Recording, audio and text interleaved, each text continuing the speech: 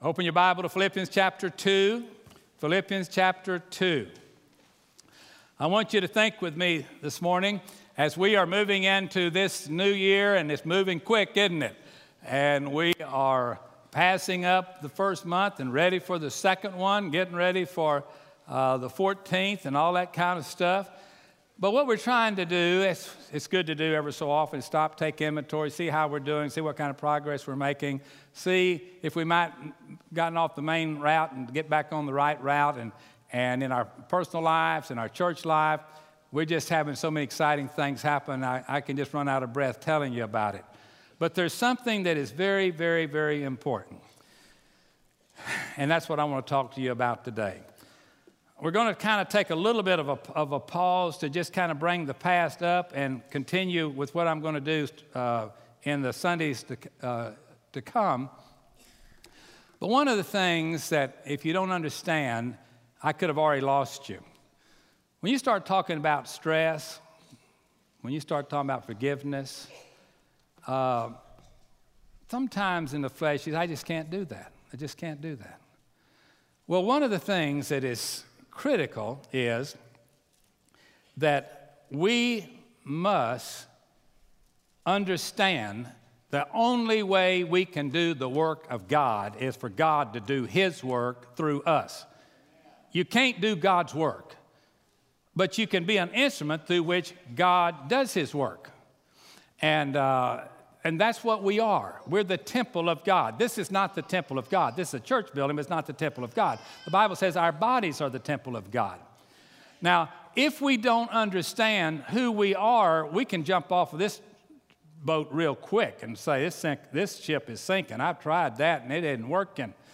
I want to try to bring us up to some common level of understanding. And I'm so glad that Journey came this week, and I appreciate these students. I know y'all are wore out, and I promise you I'm going to do my best to keep you awake. Some of you will probably be the last time we get to talk to you, but I got a message I want you to hear that I hope will have a major difference in your life. But let me just tell you something.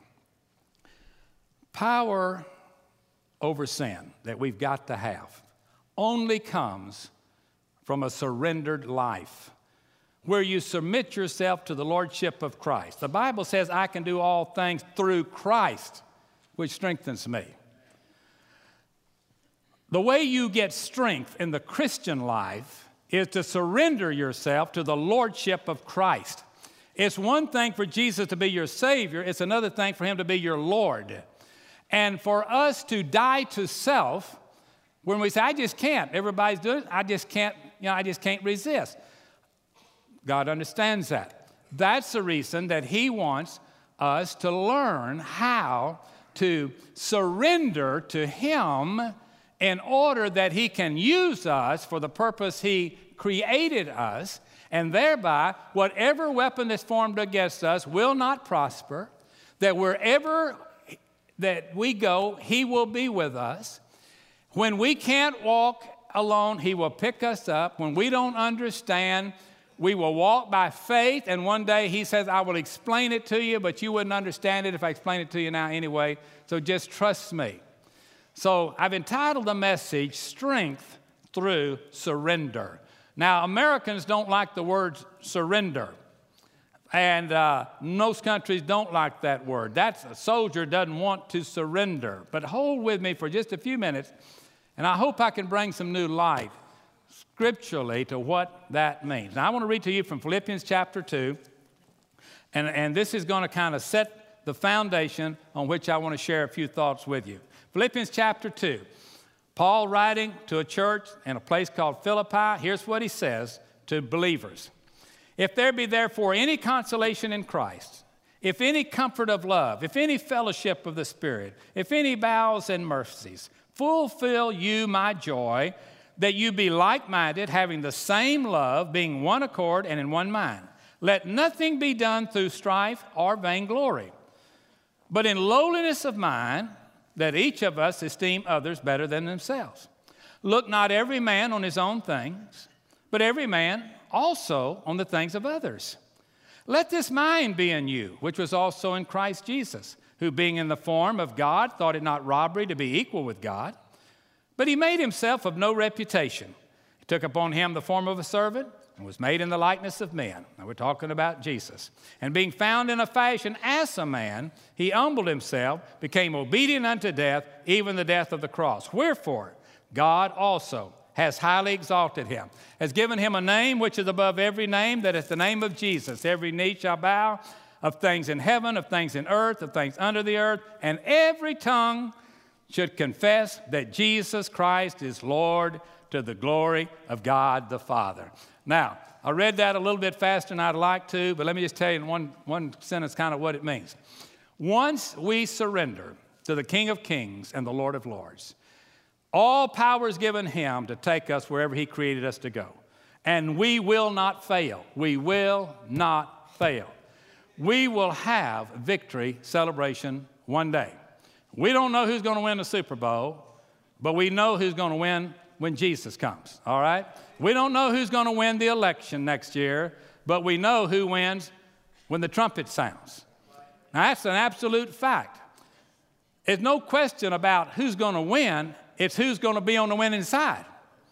And in order to be on the winning side, you don't buy a ticket. Now, if you want to go to the Super Bowl today, if you're anxious to do that and feel left out, for $5,300, you can sit on the back row of the end zone. If you want a good seat, it'll be expensive. But can you imagine such a thing? But that's another subject, right? But you know what? When you're an heir of God and a joint heir with Jesus Christ, you got it made.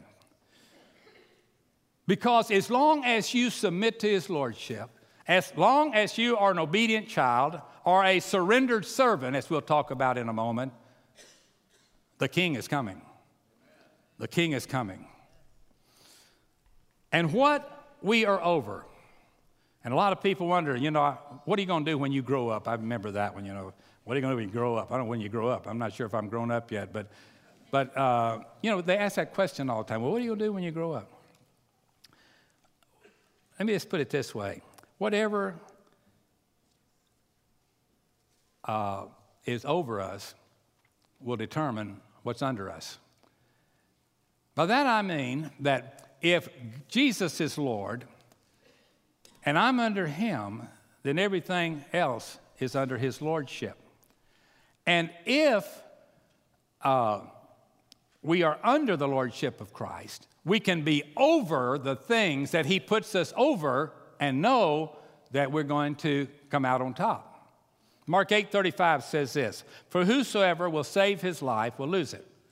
But whoever will lose his life for my sake and the gospel's sake shall save it." You see, when we quit having our own dreams and aspirations and start following his lordship, then he leads us to where we can use everything he has given us better than anybody else. Every person is the greatest at something, and it's whatever God made you to be. The problem is getting diverted. Let me ask you a question. You ever heard anybody say, "I've got to take control of my life"? You ever hear anybody say that? "I just got to get on. My life's out of control. I got to take control." No, you don't want to take control of your life. You want God to take control of your life. Your life is out of control because you got what you chose to get. You made the decision. It's running amok. You don't want to take control of your life. You've got to put yourself where you can be over what God has put you over because you have surrendered to him, and his lordship is guiding you every single step of the way. A man under God is a powerful influence on his family, as we saw in the earlier service. We see it over and over again in the Christian faith. Whenever a man becomes a man of God, he then has strengths that he never had before to lead his family where they've never been before. And that's what it's all about. But strength comes through surrender. Now, that's a bad sentence for some who say, "I'll never surrender. I was in the United States Marines. We'll never surrender." Well, wait a minute. Take off your uniform a minute, put on the uniform of the faith, and understand what I just said to you. Strength only comes to a child of God when they surrender to God and God takes control and says, this battle is mine. I'm just going to let you have a front row seat to see it happen. The enemy's going to fall. I would like to bring you up and give you a good seat on the 50-yard line on this battle against Satan because we win. And you're going to have the best seat in the house if you're walking by my side, because every knee will bow and every tongue will confess that Jesus Christ is Lord. So I want to ask you a question. This is a rhetorical question, and I'm sure these students have been asked a lot of questions this week, so you don't have to write anything down. On a scale of 1 to 10, how submitted are you to God in your life? On a scale of 1 to 10, how submitted are you to God in your life? Let's just start with something. How about the way you talk? How much is your tongue under the control of the Lordship of Christ? What you choose for entertainment, how much is that under the Lordship of Christ? What you choose to do day by day in your life, how much of it is under the Lordship of Christ? How much can you say, I am submitted to God? Now, I want you to keep that in mind. You can put the number 1 to 10, wherever you want to put it. Don't tell anybody. Don't turn to your neighbor and say, I'm a 4. You say, well, you're blessed. I'm a 2. You know? That's not what this is about. But could I just, I haven't graded the papers, but I would submit to you that probably most of us failed. I think in 10 things that there's a lot of things we haven't submitted our lives to. As a father, as a child, as a student, as an athlete, as an employee, as a church member. We're not submitted to him. We work him in when it's convenient, but we really are not submitted to it. But our authority in any matter, none of us have any authority or power over anything unless God gives it to us. That's the only way it can come. This is the power. Anything I say, if it doesn't back up with this, is sounding brass and a tinkling cymbal. But when God speaks, that settles it. And you say, well, I've got a professor that's such and such. Well, pray for him. He needs to get saved. He needs to get born again. He needs to wake up, because the wisdom of men is foolishness to God, according to the Scripture. But we've got to understand that we can lose control of our life when we get out from under the Lordship of Christ. Can I give you an example? This past week, I took my 1995 car in because it was making a funny noise. Can you imagine making a funny noise? Every time I'd put on the brakes, it was making music that was not in sync. You know what I'm talking about? So I stopped by, and the mechanic's name was Ricky.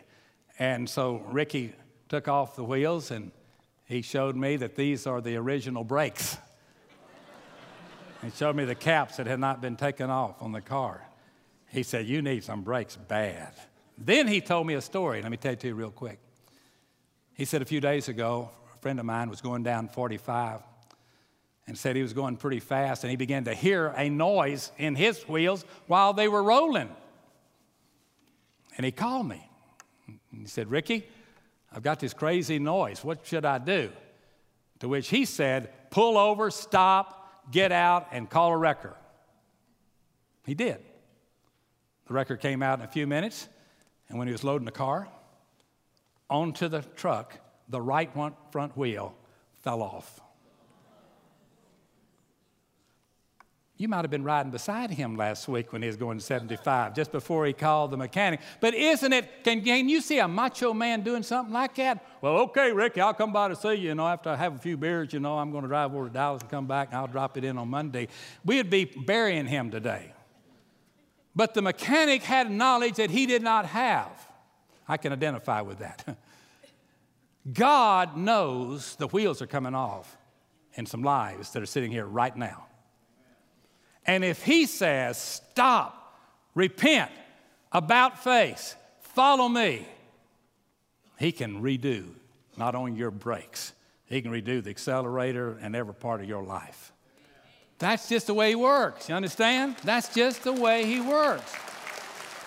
And everybody that knows the Bible knows that we win. That's for sure. And all of us should be servants to the people while at the same time being a slave to God. Does that make sense? We're a slave to God, and he says to his slaves, I want you to do thus and so. Now follow this. We like to use the word commitment. Commitment. I'm a committed Christian. There's a difference in being committed and being surrendered. Let me tell you what the difference is. You can say, I'm committed to pray. I committed myself to pray every day. Or have you prayed every day? Well, I missed a few. See, you can go back on a commitment. I'm committed to give.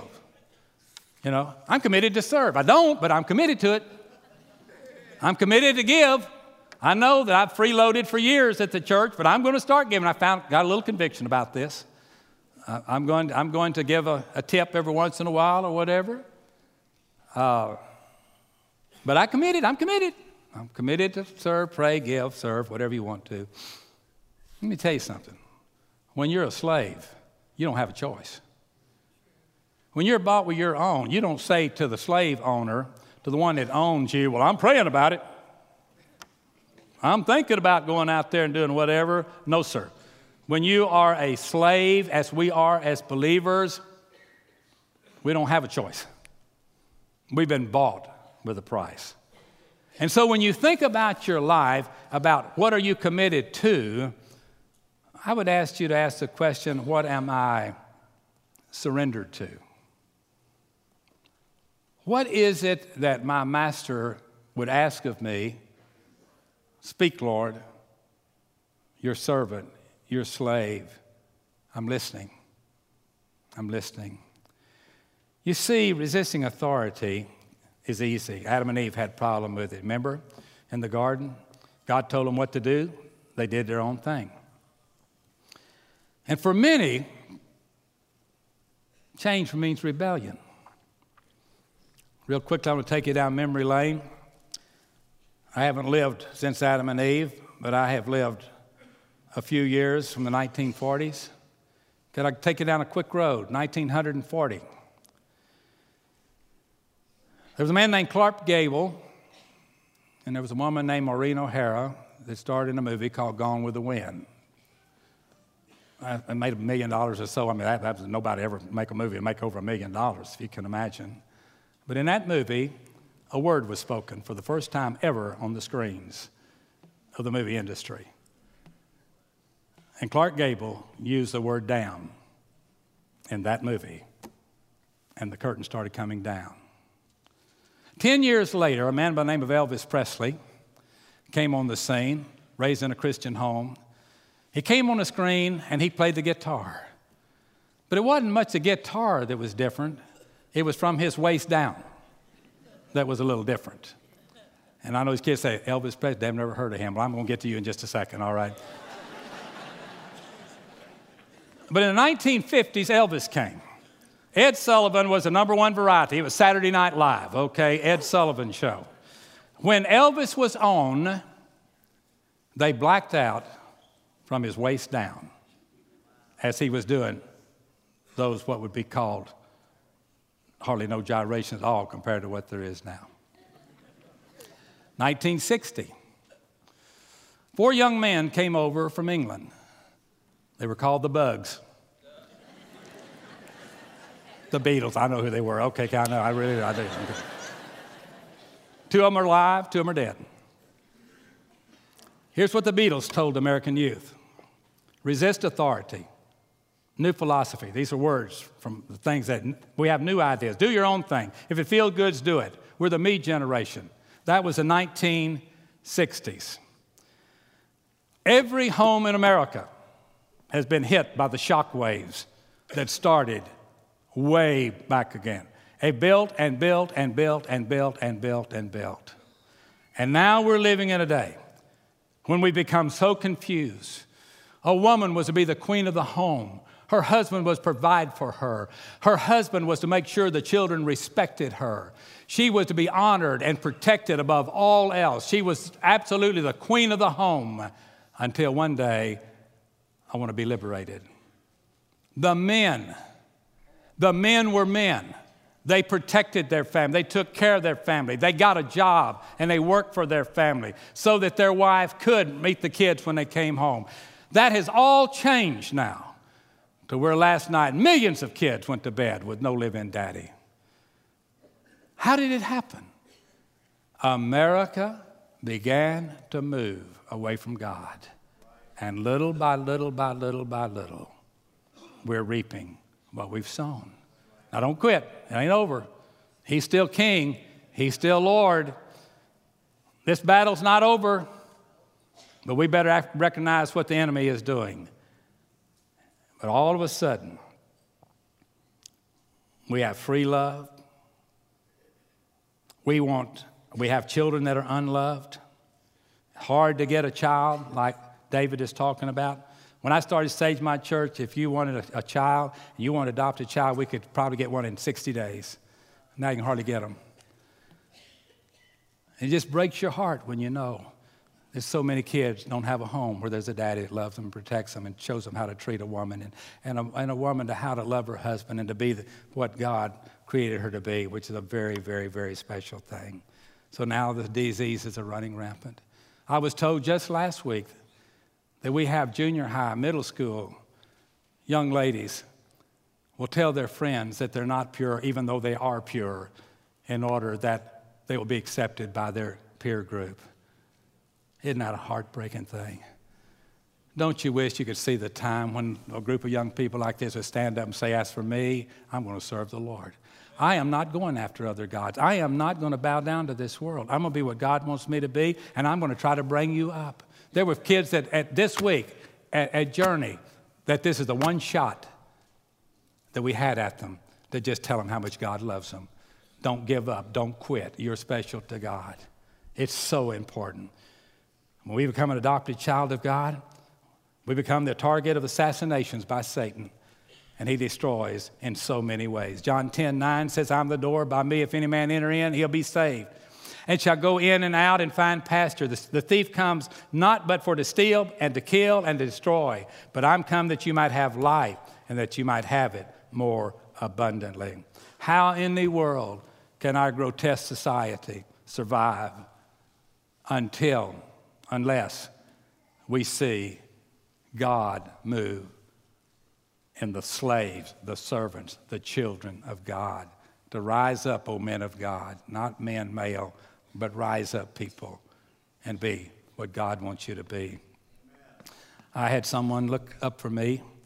I had no idea what I'm fixing to tell you.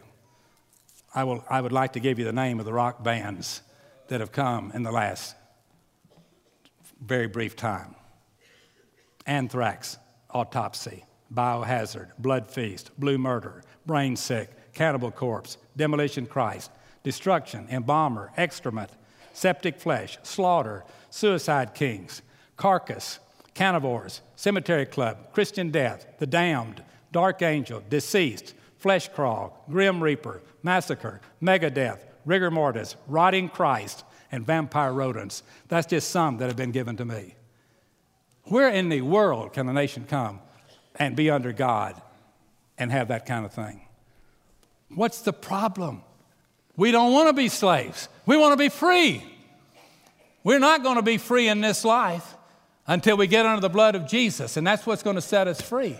And until that happens, we're not going to see revival come to where our homes and our young people can enlighten themselves to, oh God, I'm living in the greatest generation. I don't believe it's over with, but I do know this, unless we repent, we're going to perish. I don't know who's going to win the Super Bowl, but I know who's going to win when the trumpet blows. God's kids are going home, and so shall we ever be with the Lord. Amen and amen.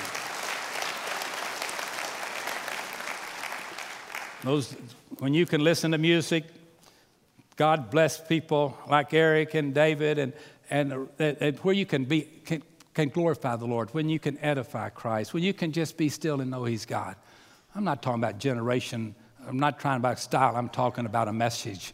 I'm talking about a willingness to understand, oh God, oh God, oh God, bring revival to our land. Don't put it off on the others. Let's let it happen to us. And if we are to defeat the enemy, we got to come out from among them. and we got to be separate. That's the scripture. 2 Corinthians 6:17, wherefore come out from among them, be you separate, says the Lord. Touch not the unclean thing. I will receive you. I'll be a father to you. You'll be my sons. You'll be my daughters, says the Lord God Almighty. What we're witnessing today has no reasonable understanding. I tell you, I get scared when people start driving nails through their skins and start scarring up their skin for life, and they can never turn back. And just, that's the way it was when I read National Geographic back in the 1940s. You know, it's like savage stuff. Witch doctors, witchcraft, all this kind of stuff. Folks, we got to get under the blood. The blood of Jesus cleanses.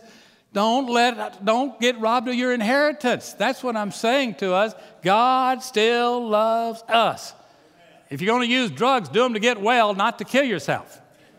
Okay?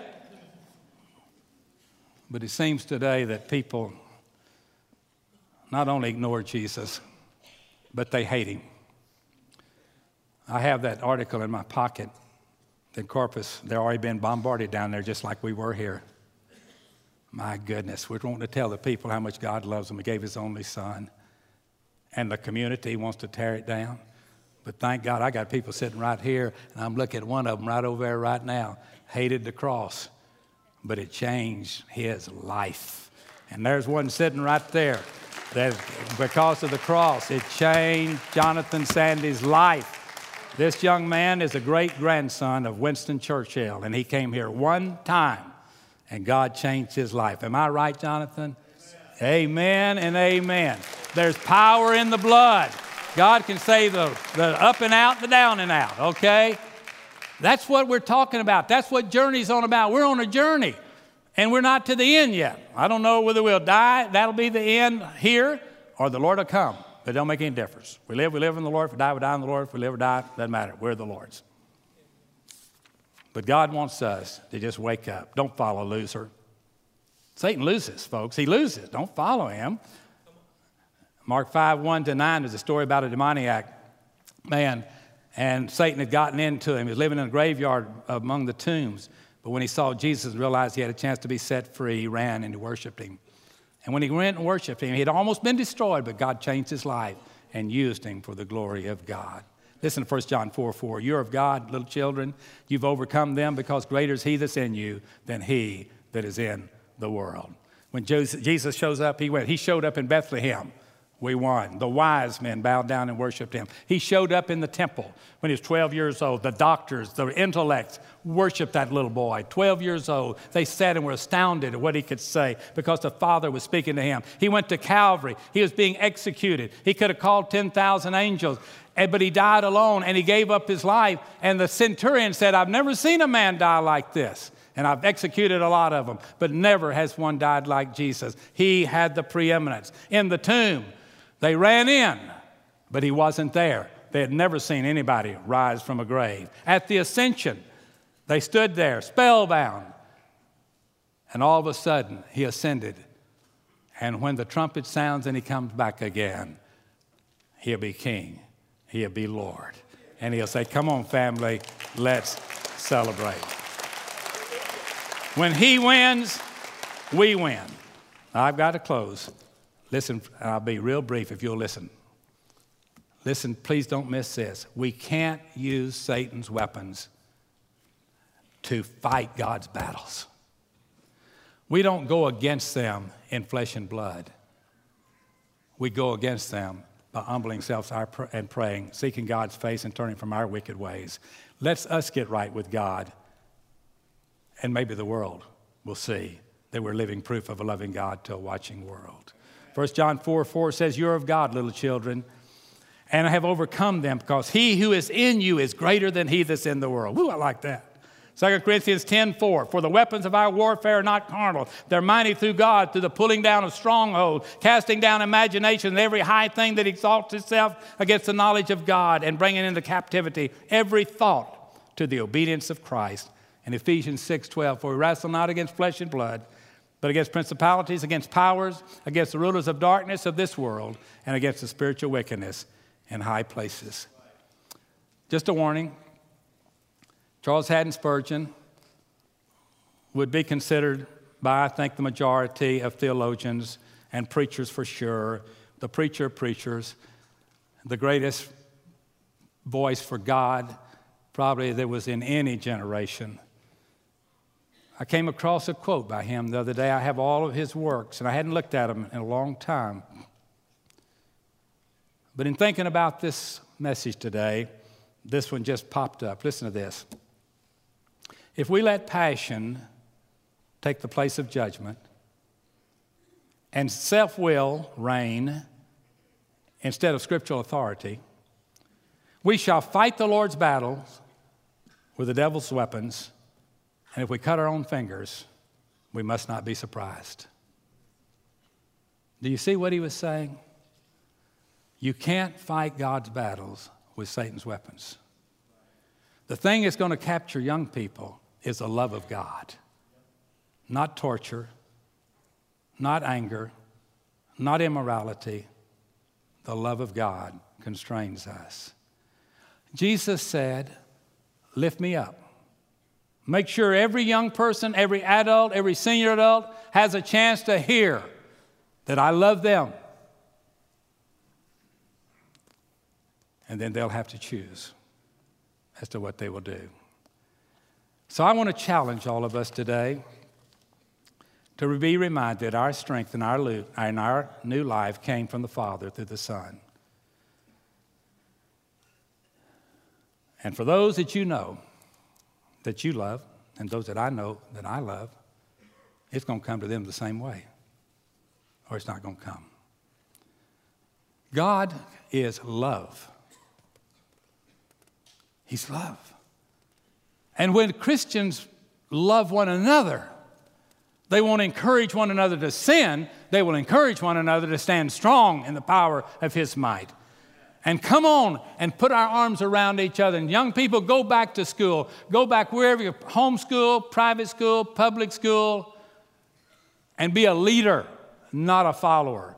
You don't follow anything but Jesus, Him and Him alone.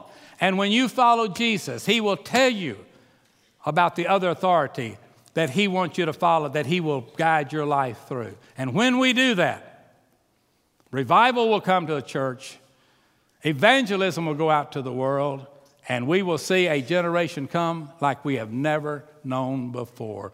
Back in California in the Jesus movement, it almost happened and did for a while until the believers began to back away and they were wanting to go back to the world again, and it crumbled. God, give us another chance. Every head is bowed and every eye is closed. I want to read a blessing over us, and then we're going to go. In Ephesians 1:17, that the God of our Lord Jesus Christ, the Father of glory, may give unto you the spirit of wisdom and revelation in the knowledge of Him, the eyes of your understanding being enlightened, that you may know what is the hope of His calling and what the riches of the glory of His inheritance in the saints, and what is the exceeding greatness of His power towards us who believe, according to the working of His mighty power, which He wrought in Christ when He raised Him up from the dead and set Him at His own right hand in the heavenly places, far above all principality and power and might and dominion and every name that is named, not only in this world, but also in that which is to come, and has put all things under His feet, and gave Him to be head over all things to the church, which is His body, the fullness of Him that fills all in all. The church is not the organization that we refer to so commonly. The church here and always is the body of Christ. Are you in that? I want you to think for a moment. To that question I asked you on a scale of 1 to 10, how submitted are you to the Lord?